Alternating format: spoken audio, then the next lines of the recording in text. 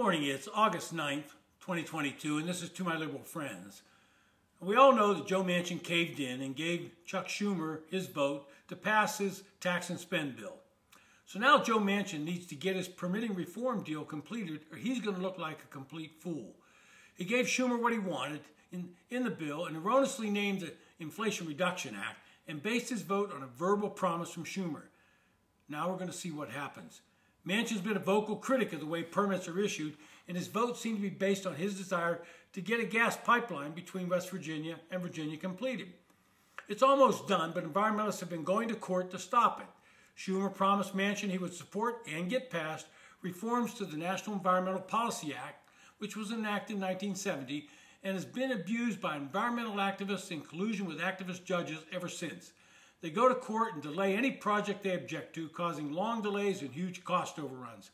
And in most cases, there's no real environmental benefit to their actions. So now we have to wait and see what will happen if Schumer and Pelosi can be trusted to deliver. I've got some serious doubts on that.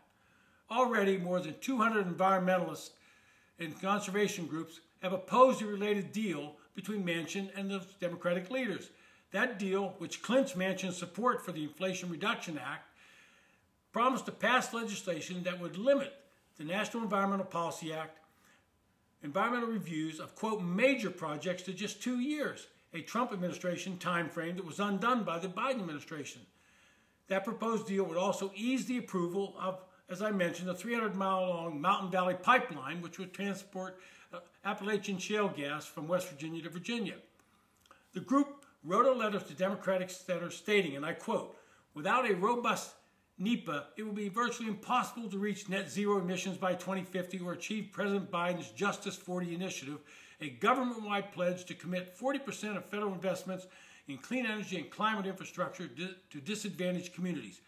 For low-income and minority communities, which are often disproportionately impacted by health problems associated with poorly planned federal projects, NEPA isn't just an environmental protection statute, it's a critical tool for civic engagement and social justice we cannot afford to lose," end quote. Now, what do you think is going to carry more weight with the Democrats in Congress and the Biden administration? Manchin's so-called promise or these environmentalists writing letters like that? So Manchin has some tools in his kit if he wants to use them. One way of doing so would be to reunite the co-sponsors of the Federal Permitting Reform and Jobs Act, a bill that Manchin introduced last year with Republicans Rob Portman of Ohio, Dan Sullivan of Alaska, and Kyrsten Sinema, a Democrat from Arizona. An updated version of the bill would be a perfect vehicle for restoring NEPA to its original form and ensuring America is able to build and maintain its 21st century infrastructure. But he should not stop there. He needs to use his leverage, if it exists at all, to finally put some sense into what's going on to limit what those activists can do over and over. He should insist on reestablishing the original understanding of who can bring a NEPA action in court. The law itself doesn't authorize judicial review, and while the Administrative Procedures Act does authorize suits to challenge final agency decisions for, quote, those for which there is no other adequate remedy in a court, end quote. Such suits are available only to those, quote, suffering legal wrong because of agency action, end quote. This interpretation has been abused by allowing anyone who can claim even the slightest injury in fact to sue so long as their concerns are, quote, arguably within the zone of interest, end quote, of the underlying statute.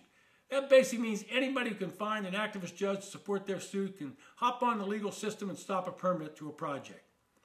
He then should insist that they establish a, quote, proximate cause standard for what kinds of environmental effects are relevant to an agency's NEPA analysis. This effort should take the lead from the Supreme Court, which held in Department of Transportation versus Public Citizen 2004 that NEPA require an agency to assess only those environmental impacts with a, quote, reasonably close causal relationship, end quote, to the agency's actions. This would put an end to this Biden administration regulation that requires to take into account cumulative effects that are highly speculative. Just say it might happen and voila, you have a lawsuit. These are just two things that Manchin can insist on if he wants to put Schumer and Pelosi to the test. I think he might find they will not be able to deliver despite their claims of trying. They will simply say they cannot muster the needed votes. But first and foremost, reintroduce the Federal Permitting Reform Act and bring Kyrsten Sinema on the bill with him. Then both should take to the Senate floor and demand that Schumer bring it for a vote and publicly support the bill. and denounce any efforts to vote against it. How many of you think Schumer will actually do this? I don't. Unfortunately, I stand by my original conclusion.